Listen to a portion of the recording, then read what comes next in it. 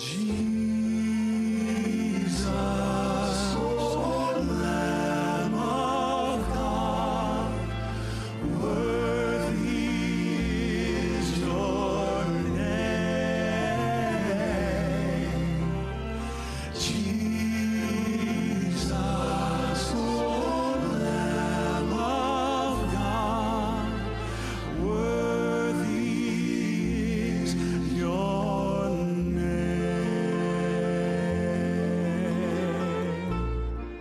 Revelation 12:11.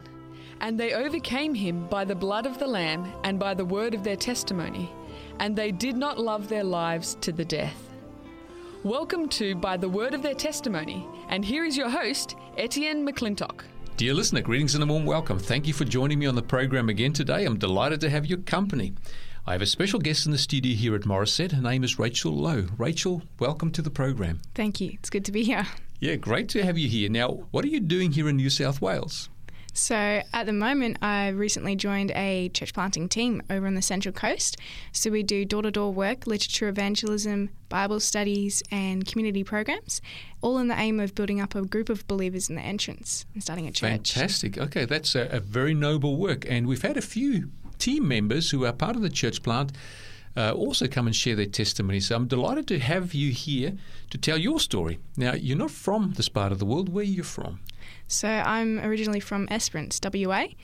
Grew up there for most of my childhood and spent some time over in Karratha, which is 17 hours north of Perth. So right where it's hot and humid and down where it's nice and cold and everywhere in between. Oh, wow. Okay. Well, I've not been to Karratha and I've not been to Esperance. I know that Esperance is a beautiful place. Is it quite green? Yes, green. Yeah, and beautiful beaches. Oh, okay. White sand. Lovely. Okay, but you've left that and you're now here in New South Wales to help with the church plant. Yes. Okay, so you were born in WA? Yeah, born in Bunbury.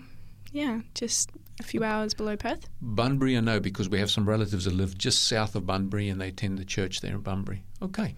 And the family that you were born into, Christian family? Yes, Seventh-day Adventists, yeah. Right, okay. So you were brought up with Christian influences, with Bible readings and Bible studies. Definitely. So tell us a little bit about your upbringing. So I was born into a Seventh-day Adventist family. Both of my grandparents had actually previously been, one was an atheist and the other set was Lutherans. So they had both, converted to Seventh-day Adventism and Christianity and everything like that. So, yeah, it's third generation. Your third generation Seventh-day Adventist. Yeah. Okay, fantastic. And the family you were born into, how many children?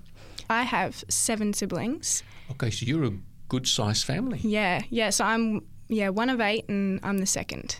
Okay, you're number 2. Yeah. Great.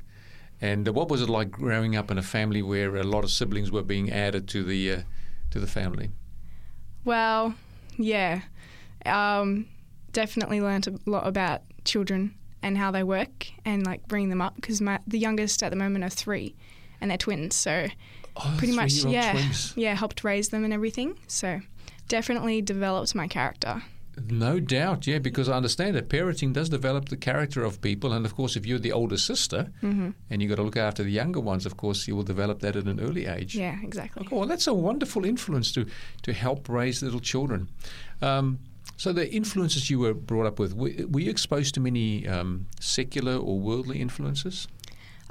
So we had a pretty easygoing childhood. We were farmers, so my mum was a nurse, Dad was a farmer, and we lived on a property and kind of just roamed around as kids and pretty carefree to a certain extent. But my biological dad wasn't the best influence, so that was a bit more of a Christian that wasn't necessarily practicing Christianity. Okay, understand. Yeah, so Seventh-day Adventist, went to church but didn't practice his faith. But my mum was such a Bible-believing Christian. She really has been there all through my life, so she's been really supportive and, she practiced it. Okay, well, so did you guys go to church on a regular basis? Yeah, every week. Every week? Yeah. And how close was your property to the church in the town? 15 minutes away. Okay, so close. Yeah. It was quite quite handy, really. Yeah, it was 2 minutes from the beach. And which you would is normally better. go as a family? Yeah, we would normally. Although, my dad wasn't too keen about that, and often he would stay home. And because I was like, Daddy's favourite girl, I would, I would also, because I wanted to please him, and I loved my dad, I would often stay home as well, and do what he did and stuff like that. Yeah, so I think it was like that influence was probably not the best, but Right. yeah. Okay. So you're growing up with this influence. When you started school, what are the influences like at school? Well, I went to Esperance Christian Primary School, and I must say that's one of the best schools I've been to. Wow. Yeah, it was just such a loving, caring environment. The teachers were just, you really knew they cared about you and they valued your Christian walk and your education. Wow, Yeah. what a nice thing to hear about Christian schools and people caring about you, because I think the important thing is, people don't care so much about how much you know. They want to know how much you care. And that's true.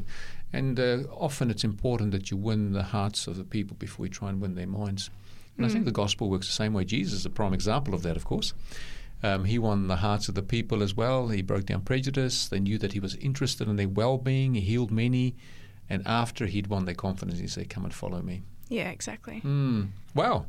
Okay, so you attend school. Did you ever do any homeschooling at all? Yeah, actually we did, yeah. So we moved to Perth for a few years when I was around 5, and then we came back and did some homeschooling in that time period, which I absolutely loved because we would finish school around 10.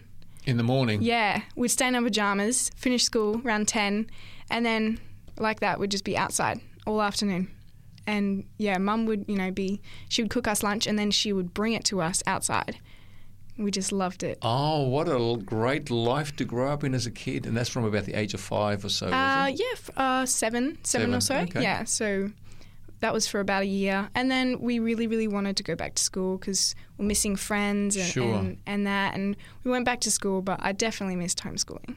Right, so Yeah. you got the best of both worlds. You got the social interaction at the school. Esperance Christian Primary School, yes. Esperance Christian Primary School. Okay. As far as your walk with the Lord is concerned, were there any influences that would distract you, or what was the predominant influence growing up? I would definitely have to say that it was my dad. Was the influence that was it was pulling negatively at my walk with God. And you had a wonderful relationship with your father? No, not really, no. Yeah, there was a bit of, issues with the family dynamics and everything like that. Okay.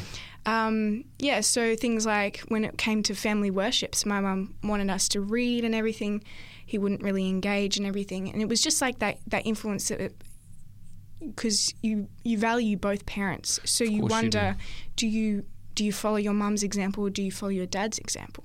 So I found myself often caving into my dad's example, and I would definitely follow what he did a lot more, which was, for me, which was normal, I guess. Sure, understand. Yeah. Yeah. And reflecting it now, of course, you can see things a little bit differently. Exactly. But at the time, that was Yeah. just life, and that's what you did, and you loved your dad, and he loved you, and Yeah. right. Okay.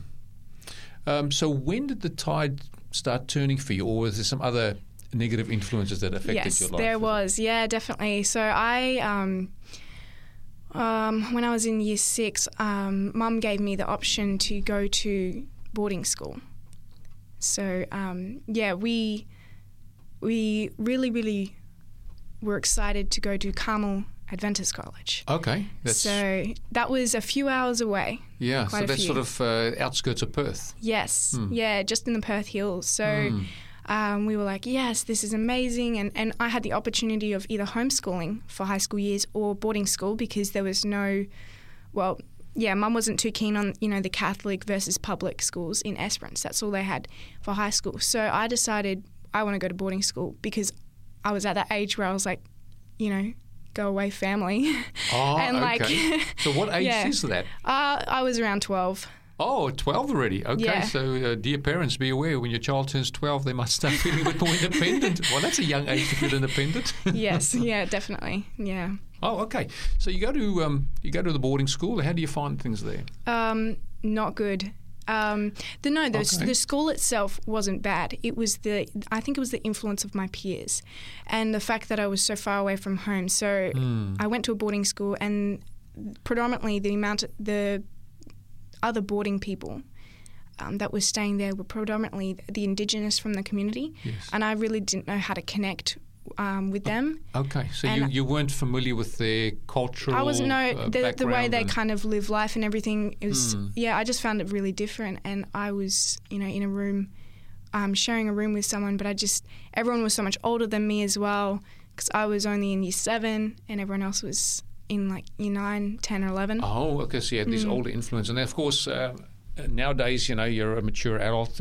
2 years doesn't make much of a difference, but when you're growing up at that age, it's obviously a significant difference. Yeah, it does. And, media as well, definitely. So I got a phone and I got, sucked into the whole media thing, and I really You're talking wanted... about social media? Yeah, social media, yeah. So I really wanted to just be one of the people to fit in, you want to fit in with your peer group. Everybody wants acceptance and be a sense of belonging. That's definitely. And so I ended up, just really struggling with the whole, because the way I was brought up, like we op shopped, like we didn't buy new clothes. I got all hand-me-downs and everything. So when I came to this school, everyone had like the latest, the brands and all of that. So I found it, my clothing isn't up to standards, my social media, my social manners, because I was brought up on a farm, so it's like just, we didn't really know social stuff. Yeah, like the sure. general social manners and everything like that. I just really hadn't been taught that, so I really struggled to just exist. Wow. And I got really depressed and really... And that's just simply because you didn't feel you fit in. Yeah, I just didn't fit in at all. And, And you're young. Yeah, young, and I was far away from home as well. And no one took you under their wing at the time? Any of the older students? No. Nope. Oh, wow. Yeah. Okay, so academically the school was fine. Yeah, no, I loved my academics. I was a very studious person, so that was like the way that I survived. So I would just pour myself into my studies. I would go into class. So that's a silver lining on that little dark cloud there then. Yeah, it was. I was straight A student, so I would go into class, not talk to anyone, do my work, get out, do my homework. And so you were the quiet girl in the class, because every class has got a quiet girl. Were you the quiet girl? Yes, I sat up the back. The academic. And I didn't talk. Wow. Yeah.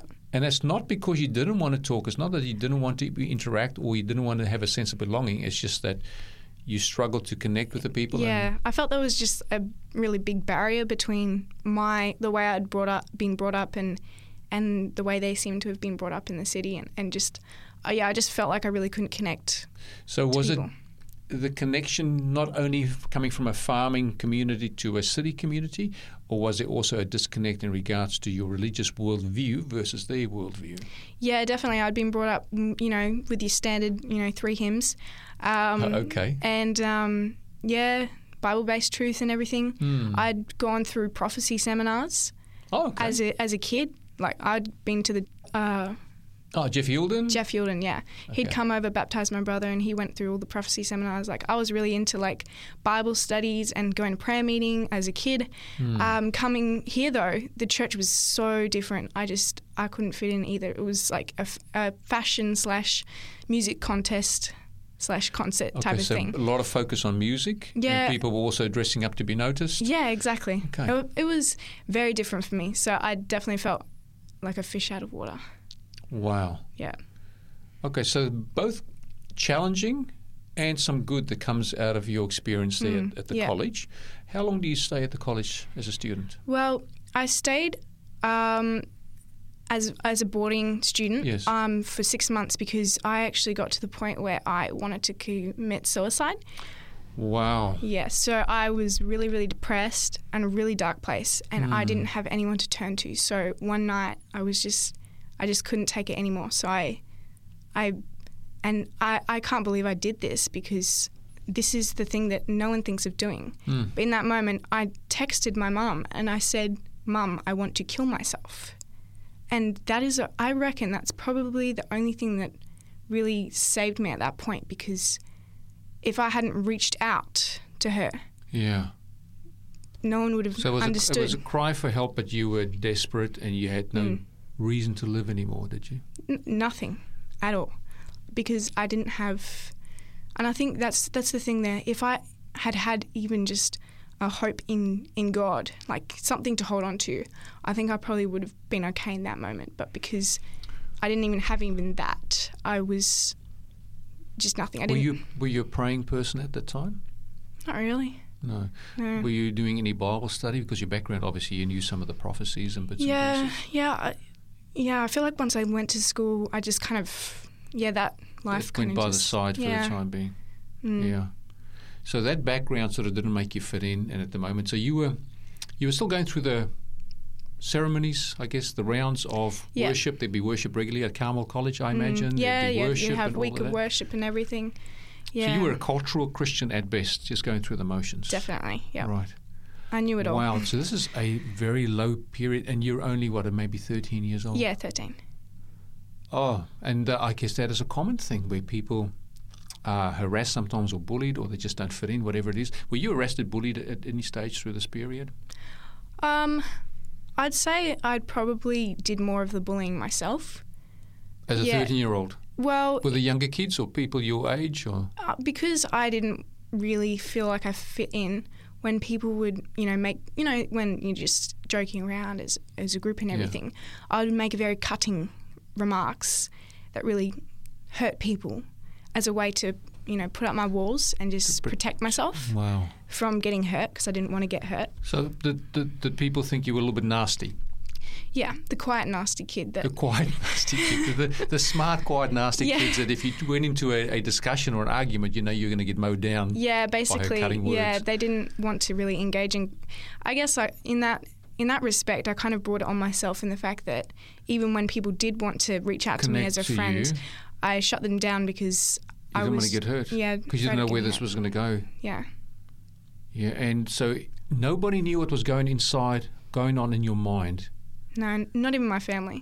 No, but externally there was a facade. Yeah. There was a quiet, strong facade, and one that seemed to be not concerned about people, and not concerned about people liking you either. Yeah. You seemed to be quite independent. Yeah, I was, yeah. But God made us social creatures, social beings, and you had those needs.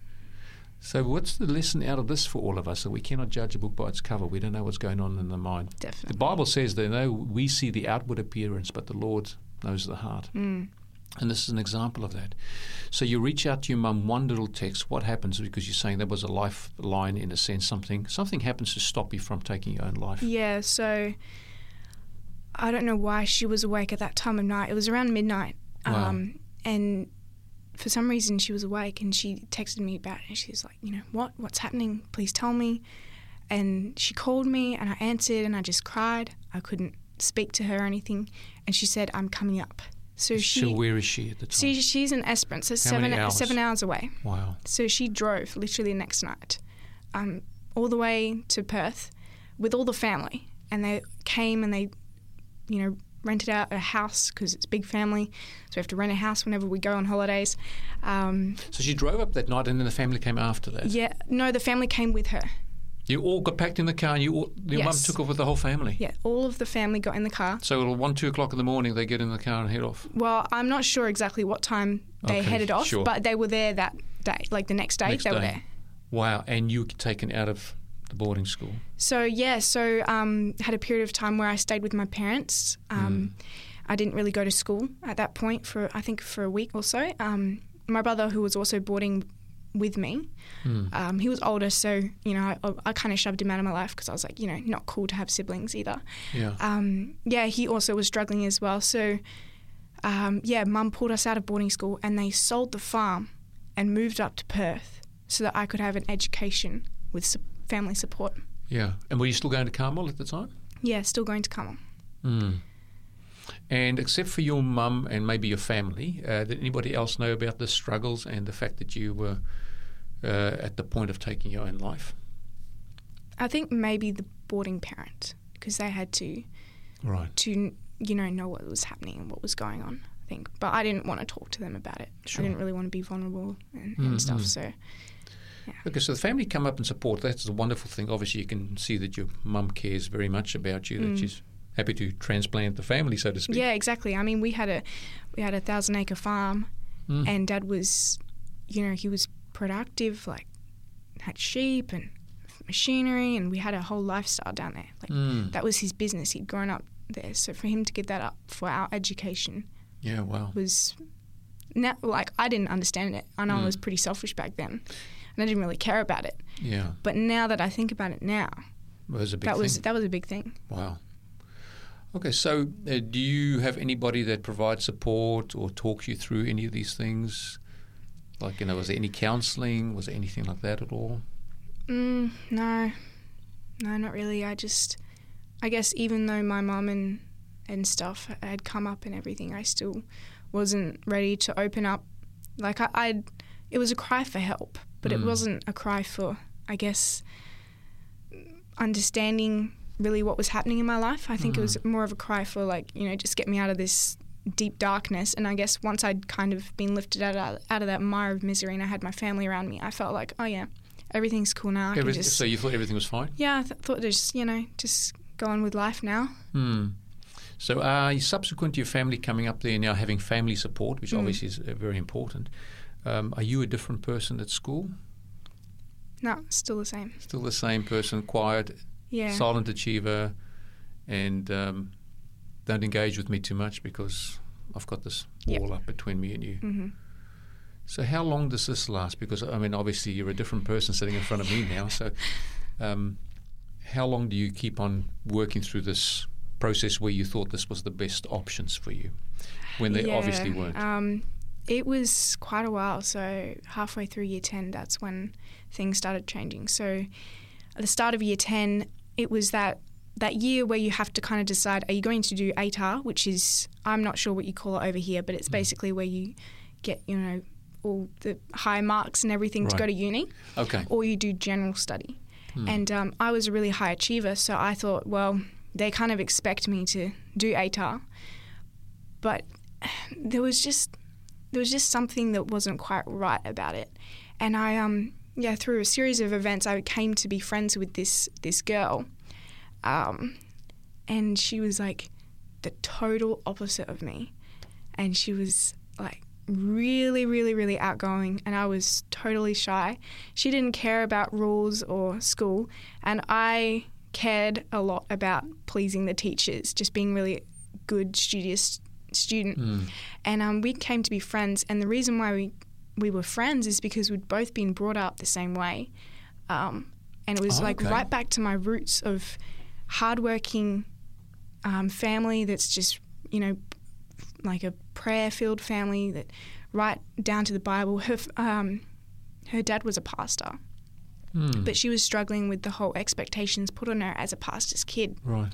So she went rebellious, whereas I was like the kid of a really, devoted mum, but I went the opposite way. I just went shut down. Right. So yeah, we connected on our upbringing, and so when we became friends, we kind of thought, well, there's got to be more to this than just meets the eye. Like, there's got to be something more out there that's more fulfilling than just getting a job and like going through ATAR, killing yourself trying to study, and then getting a job. And I came to see more from her perspective. She came to see more from mine. So we kind of made this tag team where we just kind of did our own thing in school, because we were like, there's got to be more than just school, work, yes, and then money, family. Okay. There's something more. So you started asking the purpose to life and what's the meaning of it all. What's the reasons? Why are we here? Why are we doing what we're doing? There's all important questions. Yeah, and I realize now that what we were searching for was a relationship with Christ, but we had no idea. So you had this longing in your heart. You had a desire for something better. You were trying to figure things out. Yeah. And now you can see that was really the longing that God had placed in your heart for the connection with Him. Wow, okay. So this is a little bit of a turning point now. This is year 10, halfway through year 10. And what happens as a consequence of this connection? Because obviously you're bringing it up for a reason. Yes, I am, yeah. So halfway through 10, it came to that decision, are we going to do ATAR or are we going to do general? And so I did about a month's worth of research of all these different careers, all these different colleges, all the different universities, what I needed to get to where and what I wanted to do when I grew up. And I was like determined I was going to be an architect. Oh, okay. Yeah, so I loved design. I loved mathematics. I just loved. That seemed to be the job that would suit all those attributes, good attributes exactly. that you have. Yeah, character traits. Social skills, not for me. Okay. People skills, no way. Right. Public speaking, nah. And here you are speaking on a radio program. Yeah, exactly. Okay. Yeah. Wow. Now this is fascinating. Yeah. So I was, really just like, I just want a, really good money-making career that I love, which is design and everything like that. So I went and I did work experience for 2 weeks with a architectural firm. Okay. And I found out that you sit at a computer and click buttons all day. Right. Yeah, and I did not enjoy that. Ah, okay. Yeah. So your expectations weren't exactly met. Yes. So what you expected as you were considering this job, and because sometimes we can sort of, develop in our mind all the positive attributes we think, and then when we get to the crunch and we see what it's really like, it's very, very different. Yeah, well, you see all the pictures and the videos online, and they have these amazing designs and everything, and people walking through, and they portray architecture as like a person that's, on the site, like this needs to go here and that needs to go there, and that's going to look amazing, and like drawing, because I really love sketching. So like I was like, yes, I get to sketch for a living. And I found out that all you do is draw lines on the computer, and a lot of mathematics, which is cool, but still, it wasn't for me. And because I was still searching for something more fulfilling in my life, I just felt like this wasn't going to do it.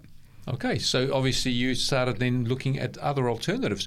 But we've just come to the end of the first half of our program. We just got to take a short break here. So dear listeners, stay with us and we'll find out where Rachel ended up after she discovered that architecture wasn't for her. Stay tuned.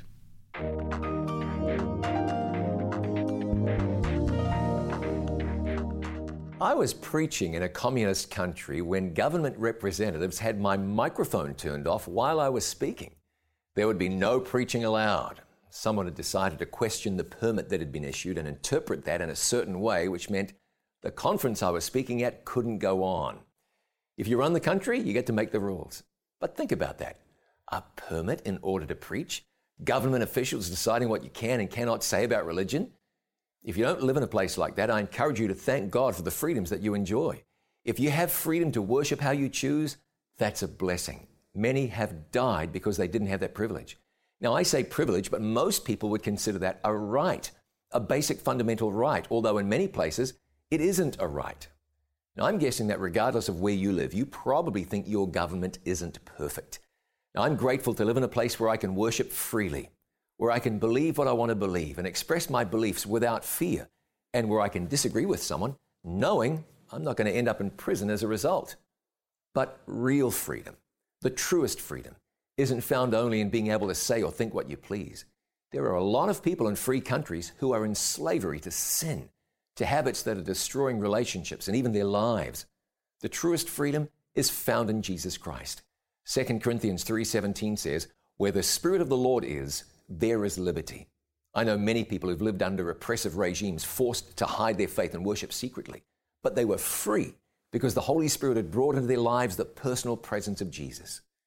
As you celebrate freedom, thank God for the freedom He gives you in Jesus. If the Son of God makes you free, you are free indeed. I'm John Bradshaw for It Is Written. Let's live today by every word.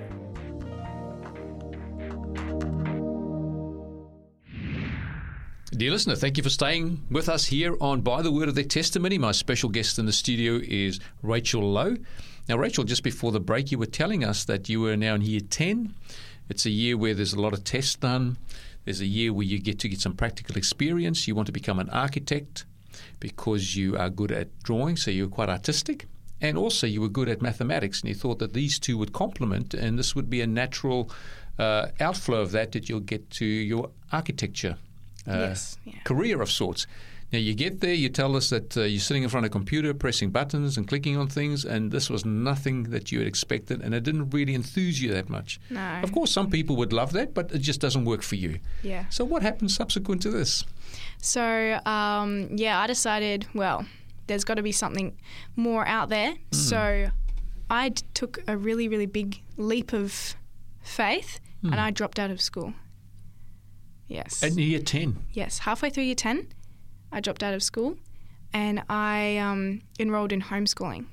Okay, so you're still doing schooling. Yeah, Okay, no. right. Yeah, I didn't completely drop out. Yeah. I still liked my academics, but yeah. So I decided that there's got to be a different method to getting where I want to be. I still wanted to be an architect, in some sense, or maybe a graphic designer. But I thought, Okay, but graphic design makes sense. yeah, graphic design was a little bit more, interactive with the whole design process. Little less just drawing lines. Right. Yeah. So me and my best friend, the friend I was talking about before, Yes. we decided to drop out of school, and the result was a lot of negative comments by the teachers. Sure. Which I was very shocked at, because I guess it was justified because I was their top student, and they thought that maybe my friend was influencing me in a bad way. Right. And they, one of the comments was, you don't want to burn your bridges. And it makes sense. You don't want to just completely shut down all your opportunities and your bridges in life. But, I'd really thought about it, and I really wanted to see if there was another way I could get to where I wanted to be without having to go through the normal process of schooling. Wow. Okay. And how did your parents feel about this? My mum said that she had been praying about it since the start of the year. Oh. Yes, because I was killing myself in study. I got sick regularly, burnt out. I got to the point where I would be up till midnight doing my assignments to perfection. I got 100% on most of my assignments because I just did them. Because you were putting the time and the energy Yeah. into it. Yeah, exactly. And Because there's not a big social life except for one friend. So yeah, I literally did not have a social life. Okay. Apart from church, I didn't really do social stuff. I just didn't really feel like it was a necessary part of my life, so I just poured into my studies. And I think it was a way of getting my needs met in a different way, if you know what I mean. Like, achievement was very, very high for me. Yeah. If I got a B... Because your identity was wrapped yeah, up in that achievement. Achievement was everything for me. So if I got a B, I would literally be devastated. I would burst into tears. And If you didn't get an A. if I didn't get an A, So you're a little bit of a perfectionist? I was, yeah. Or is that just because of, everything that had happened and you were lonely in a sense, that this was the way that you could express yourself and then create It was the way I got... a personal brand of Yeah. sorts. So you were known by this, and I you was could known- keep your head high Yeah. because you were such a great A student. It was my identity. It was what I was known for, and it was the way I got recognised. So people would actually come up and be like, "Wow, you're so amazing! You're so talented! Can you help me with this? Can you help me with that? You're so smart!" And would you help people? Yeah, I'd help people. Okay. Usually. And how did that feel? Yeah, I loved it. I honestly loved, probably more than doing the work itself, I loved actually teaching people how to do it. Okay. Which is interesting because that comes up a bit later in my story. But yeah, so when I dropped out, they put me in year 12 because my scores were apparently really high. So you leap, you roughly halfway through year 10, Yep. you skip year 11 and you go straight to year 12. Straight to year 12, and Whoa. yeah, And what did you think about that? I was excited. You were excited? Yeah, because But doesn't the pressure mount even more once you get into it? It does, but because I wasn't doing ATAR or anything like that, it wasn't really extreme. Okay. Like, the maths was really, really intense, but the rest of it was really cool.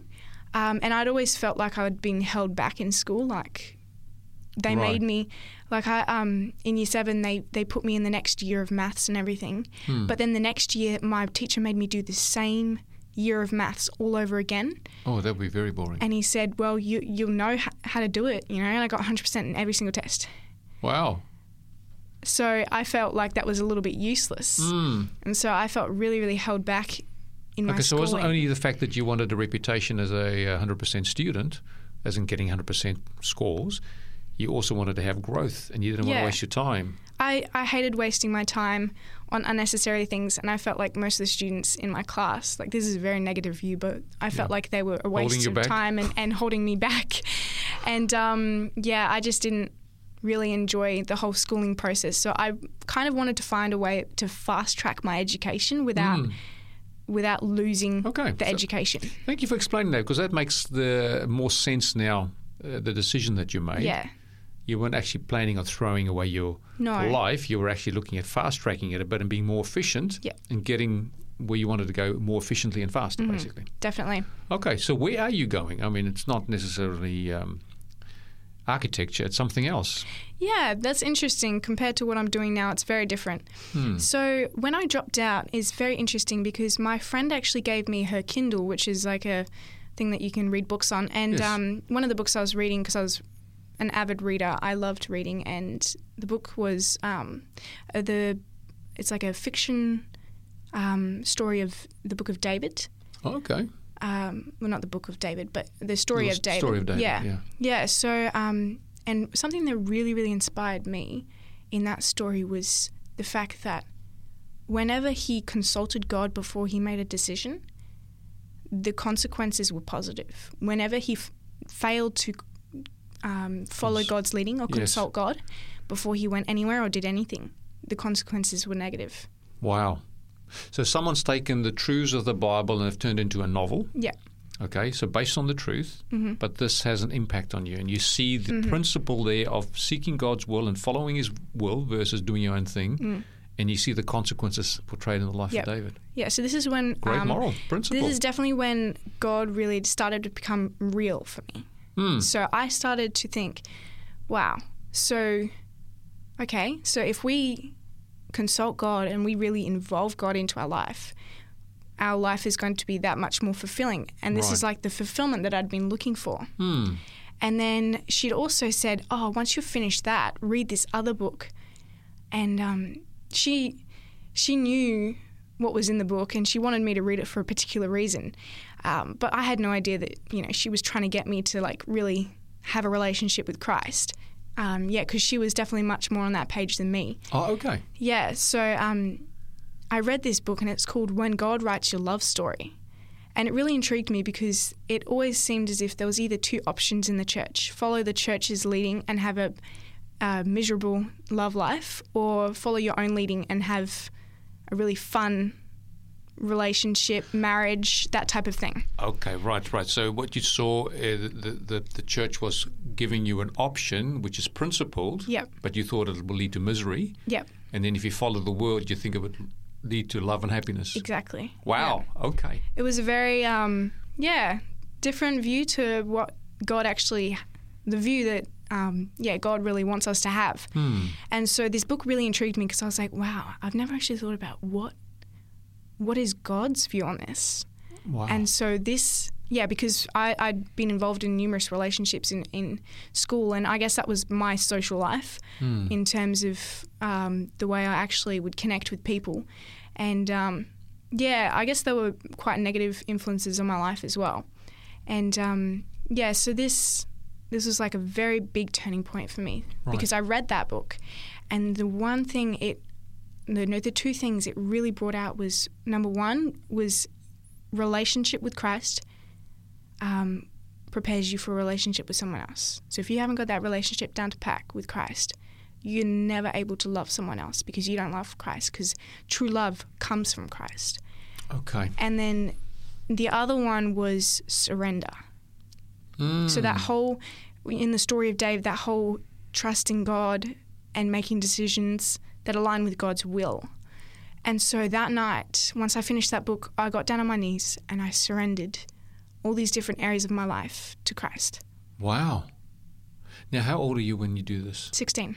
16. Incredible. So that's really the night that changed your life going forward. It is, yeah. That's your point of conversion, basically. Yeah. Remarkable. And you saw it all that clearly and realized it's by surrender and seeking God's will. Definitely. Yeah. And a new life began for you at that time? It just shot off from there. Wow. Yeah, so ever since then, I have been learning and growing. So, but there's more to the story yet. There's a bit more, because I had a bit of a low dip in my Christian walk as well. Yes. Yeah, so for the next 6 months, I fast-tracked even the fast tracking, and I did my year 12 in 6 months. Incredible.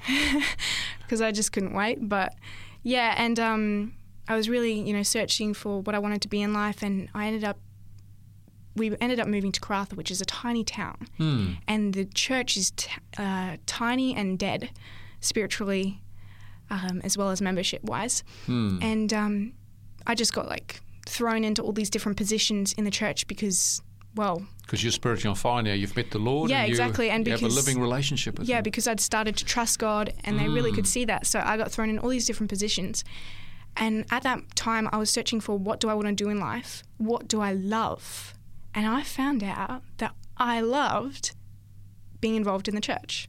Wow, okay. Yeah, so I loved taking Sabbath school. I loved preaching. I loved kids. I loved going door to door. I loved it, just loved it so much. And then I decided that's what I wanted to do for the rest of my life. I said, I thought of all these different things of how I could involve God into a career, to try and involve that aspect of fulfillment into a career. But I just figured, why not just have serving God as my career? Okay. So I decided that whenever someone asked me, what do you want to do when you grow up? I said, serve God. Because I had no idea how it was going to take shape. I just said, I'm just going to serve God. So, yeah, I pretty much had determined that I was going to be a missionary of some sort or something involved in ministry. But there was some things that I had vowed I would never, ever do. Number one, never preach a sermon. Okay. And number two, the reason for that is because you were an introvert? Oh, I hated public speaking. Okay. Yeah. So all these positions that this church in Karratha had given you, were they behind the scenes? No, unfortunately. You had to get in front of people and talk? Yes. But it's only a handful of people? Handful of people, but the only reason why I was able to talk to them was because I had this burning relationship with Christ. And so the love of God just compelled flowed, you, as it says. Yeah. Literally just flowed out of me. I couldn't stop it. And all of a sudden, I was interacting with people socially, just on fire, and I just was really trying to, empathize with people. And where'd that come from? Because the other lady that you introduced in the first half of the program was one that would cut people down and... Yes. Completely different person. Wow. Did you like the new person? Yes. Happier person? Yes. Because you were connecting with the source of all love and joy? I was finding fulfillment, joy, and peace because I trusted God. It was something that I'd never had in my childhood, peace. Just to know that whatever I went through, it was okay. And so I vowed I would never study theology, never work for the church, never ever go to New South Wales. And when did you make this this little pledge of yours? Was this before or after you? Oh, this was probably in the process of my career changes, like my ideas of what I was going to do, because I was searching for something, but I was really resisting what God was leading me to. I was like, no, never ever, never doing that. I ended up preaching, ended up studying a diploma in ministry the next year. Wow. And now I'm working for the church, which is really, I'm not working for them as such, but I'm working with other team members You're planting a church. Something that's sanctioned by the church. Yeah, exactly. Yeah. But unfortunately, when I went to study my diploma in ministry, I was at a non-denominational college because that's all we have over in WA, because I'd vowed I'd never come to New South Wales. Right. Here you are. Exactly.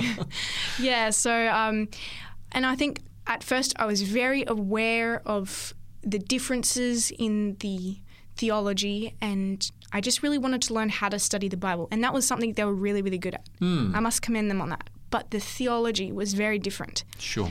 And so I also was really trying to invest in other people's lives. So I found myself almost sympathizing with them too much, in the point that I would actually change my views to meet theirs, if you know what I mean. Right. So I got involved in a relationship, because that had been like a downfall all my life, relationships and everything.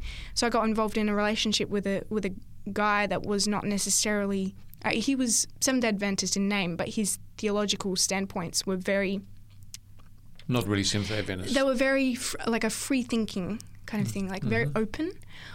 So I didn't notice it, but it was like day by day, just little bits of the foundation that I had established in the previous year were just being chipped away at. What was that foundation based on? That you established in the previous year? It was based on the Bible, trusting God, and I reckon like a lot of faith, just exercising that faith. Trusting God, So reading the Word and trusting what the Word says. And prayer, definitely. And expecting God to do exactly what He said He would be and who service. He is. Yeah, exactly. Wow. Okay, good. Right. So this is a challenge for you because obviously it sounds like the relationship with the Lord potentially can be impacted by this. Yeah. So. And is it impacted somewhat? Yeah, it was very much impacted. Well, something my mum has always said is that who you marry kind of determines where you go in life. So. Okay, so you knew that principle. Your mum had told you about it. I knew it. Yeah. But I didn't want to know it.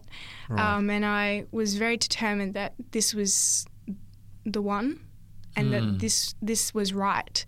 Yes. And I guess you could say love is blind. So I was very blind to the red flags. Okay. I saw them, but I didn't want anything to do with them. I didn't want to deal with them. So I ended up in a really dark place to the point where I had no joy.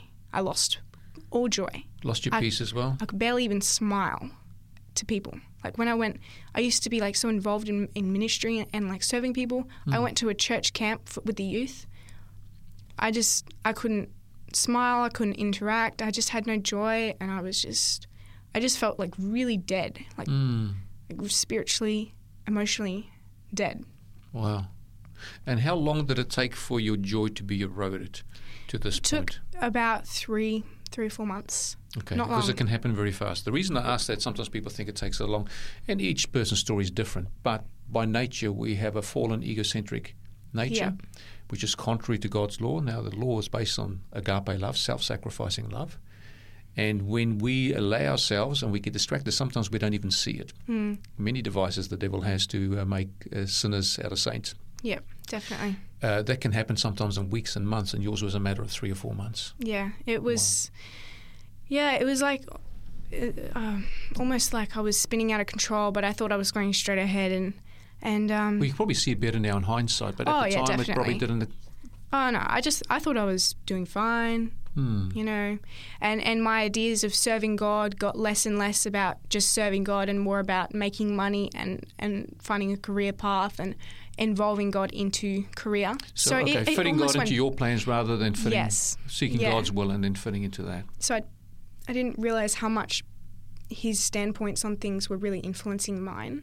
Okay. So it was very unequally yoked, if you know what I mean. Sure. I understand. And my mum actually called me up and she said, I've got this amazing thing. I want you to go to music camp. And I was like, no.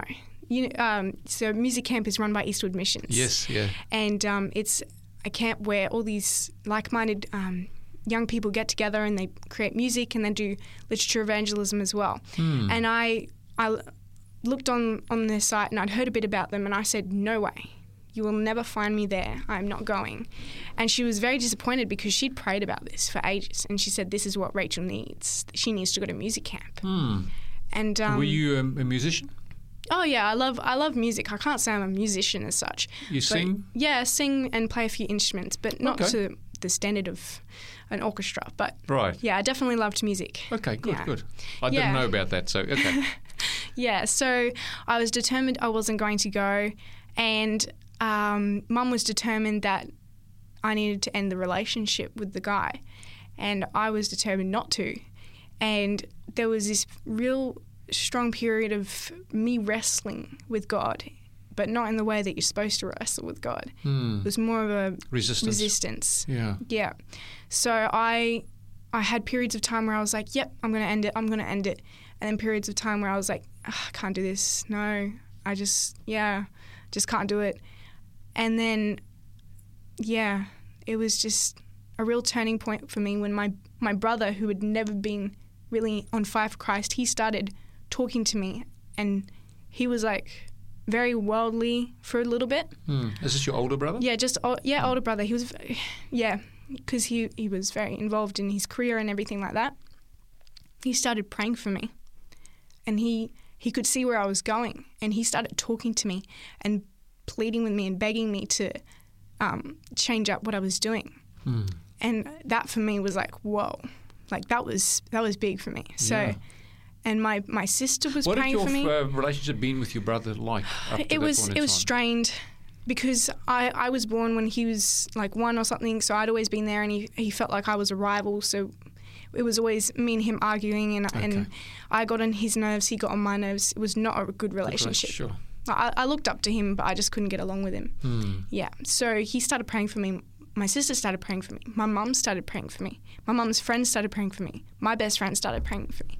Because I'd seen where you'd been in your walk with the Lord when you met this beautiful relationship, this pearl of great price, so to speak. Yeah. And then you'd been distracted and sort of slipped away. Yeah, exactly. They'd seen the journey and the difference, and they saw where I was at compared to where I had been, and the joy that I'd had before, and how I hadn't had any joy. And they prayed for me, and I tried to end it myself, and then I ended it before music camp, and I started the process of healing and trying to just really get back on track, but I still felt like I just couldn't get back to where I was before. Like I felt like I'd lost it and I would never gain it back again. So what convinced you to actually break or sever the relationship? Because I've just found when I've dealt with people, logically people sometimes can see things, and as they get involved more emotionally, the logic goes out the door because the heart is stronger than the mind. And what happens is the emotions then control what they decide. And logic and reason and even principle can depart very quickly because it's all about how they feel. And if it feels good, it must be good. Yeah, it was Is hard. it just the influence of your family and your mum? No, it was. I literally went home and I just cried it out, and God was saying, "Do you trust me?"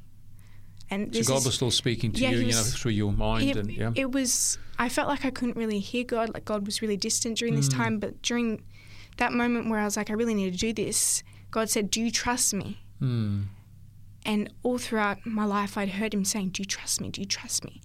And now He was saying, "Do you trust me with this? Do you trust that I have something better for you? That you can end this and that you can have a walk with me and a walk with someone else, and it doesn't have to be this person." Yeah. And so I surrendered that night, very reluctantly, but I surrendered. And I started that process of healing. Okay, so did you break it off and then surrender, or surrender and then break it off? I surrendered, then I broke it off. Okay, so God empowered you. Yes. Okay. It was that not explains my it, doing. because I typically find that people go the other way because emotions are so powerful. So praise God. You made a very important decision. Yeah, I wouldn't be here today if I didn't. So I'm very grateful for that. And so I was, slowly gaining back my relationship with my parents because I'd cut that off. And I went to music camp, and it was just so different. I was a counsellor there, so I was put in a position of leadership. So I had to kind of shepherd these younger girls that didn't really have a walk with God when I myself had literally just been through a really, really tough spot. So it was really hard. But the people were so supportive. My co-counselor was so supportive, and I got rebaptized. Like Bruce, one of the Bruce, other team members, that I'm working with now. He's shared his testimony here as well previously. He did a series of talks and everything, and I felt conviction and everything, but I was just like, no, I've already been baptized. Like, I don't need to be baptized again. Like, you can't, I'm already a Christian. I've already, I don't need to be baptized. So every time he made a call, I didn't know what to do, so I just sat there. And then on the last night, I could not, like, I was just being tormented by, like, I knew what I had to do. And my sister was in the audience as well, and she knew what she had to do as well.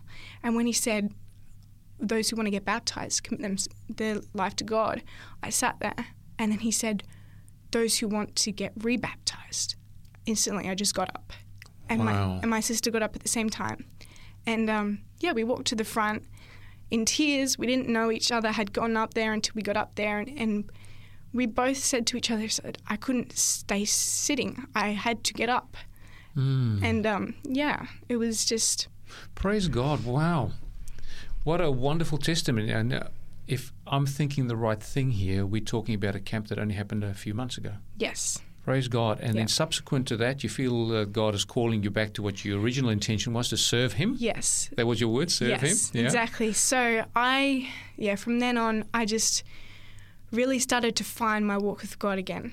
So Emmanuel and Liesl, the church plant leaders, they started to say, I know you would love to do this. And I said, that's what I want to do. I'd previously seen the church plant thing on Facebook previously, and I said I would really want to do that, but I didn't think it was possible, and I was in that darkest moment, so I didn't think that was at the time part of it wasn't the plan. right. Yeah. Yeah, but I started to think, wow, I would really love to do this. Like, I really need that change in my life where I can really put all my life into serving God. And so that's where I am now. Praise God. Thank you. We've gone full circle from where we started, the beginning of the program, to going through your whole life journey. And wow, what a journey that was. Thank you so much for making yourself vulnerable and sharing with us. Dear listener, we're just going to share our contact details with you here. Please stay tuned and we'll wrap it up right after that. Thank you for joining us on By the Word of Their Testimony. If you would like more information about today's program, or if you have any questions, please contact 3ABN Australia Radio by phoning 02 4973 3456. Or you can send an email to radio@3abnaustralia.org.au. You can also contact us on our 3ABN Australia Radio Facebook page. We look forward to hearing from you. Dear listener, you're listening to By the Word of Their Testimony. My special guest in the studio has been Rachel Lowe. Rachel, what an incredible story, and just a testimony to God's leading in spite of where you've gone, where you found yourself, and even recognizing distractions, but always coming back to the point when you make that surrender to the Lord, you're enabled to do the right things, and your joy and your peace and that love for God and fellow man returns as well. And for someone that's an introvert, God has changed it around because you care for God and God has put His love in your heart. You now care for others. Now, if some people are going through a tough time at the moment as well, they may know the right thing to do, but they just don't feel they can connect with God. They don't see there's any joy there. They think the world will offer them joy, but not totally satisfied. What words of encouragement can you give them? I would definitely say that in order to be able to do the right thing and to trust God, that you really need to discover His character. So really just absorb yourself in really finding out who God is. Because, for instance, if you don't know that God is loving, you're not going to consider that He actually really cares about your future and where you are in life, and He cares about your joy and satisfaction. And if you're really looking for joy and satisfaction, you're not going to find it in the world. I've been there. I've experienced the lack of joy in doing my own thing, running my own life the way I wanted to run it, and it provides no satisfaction. Right. And joy, it's only found in Christ. Amen.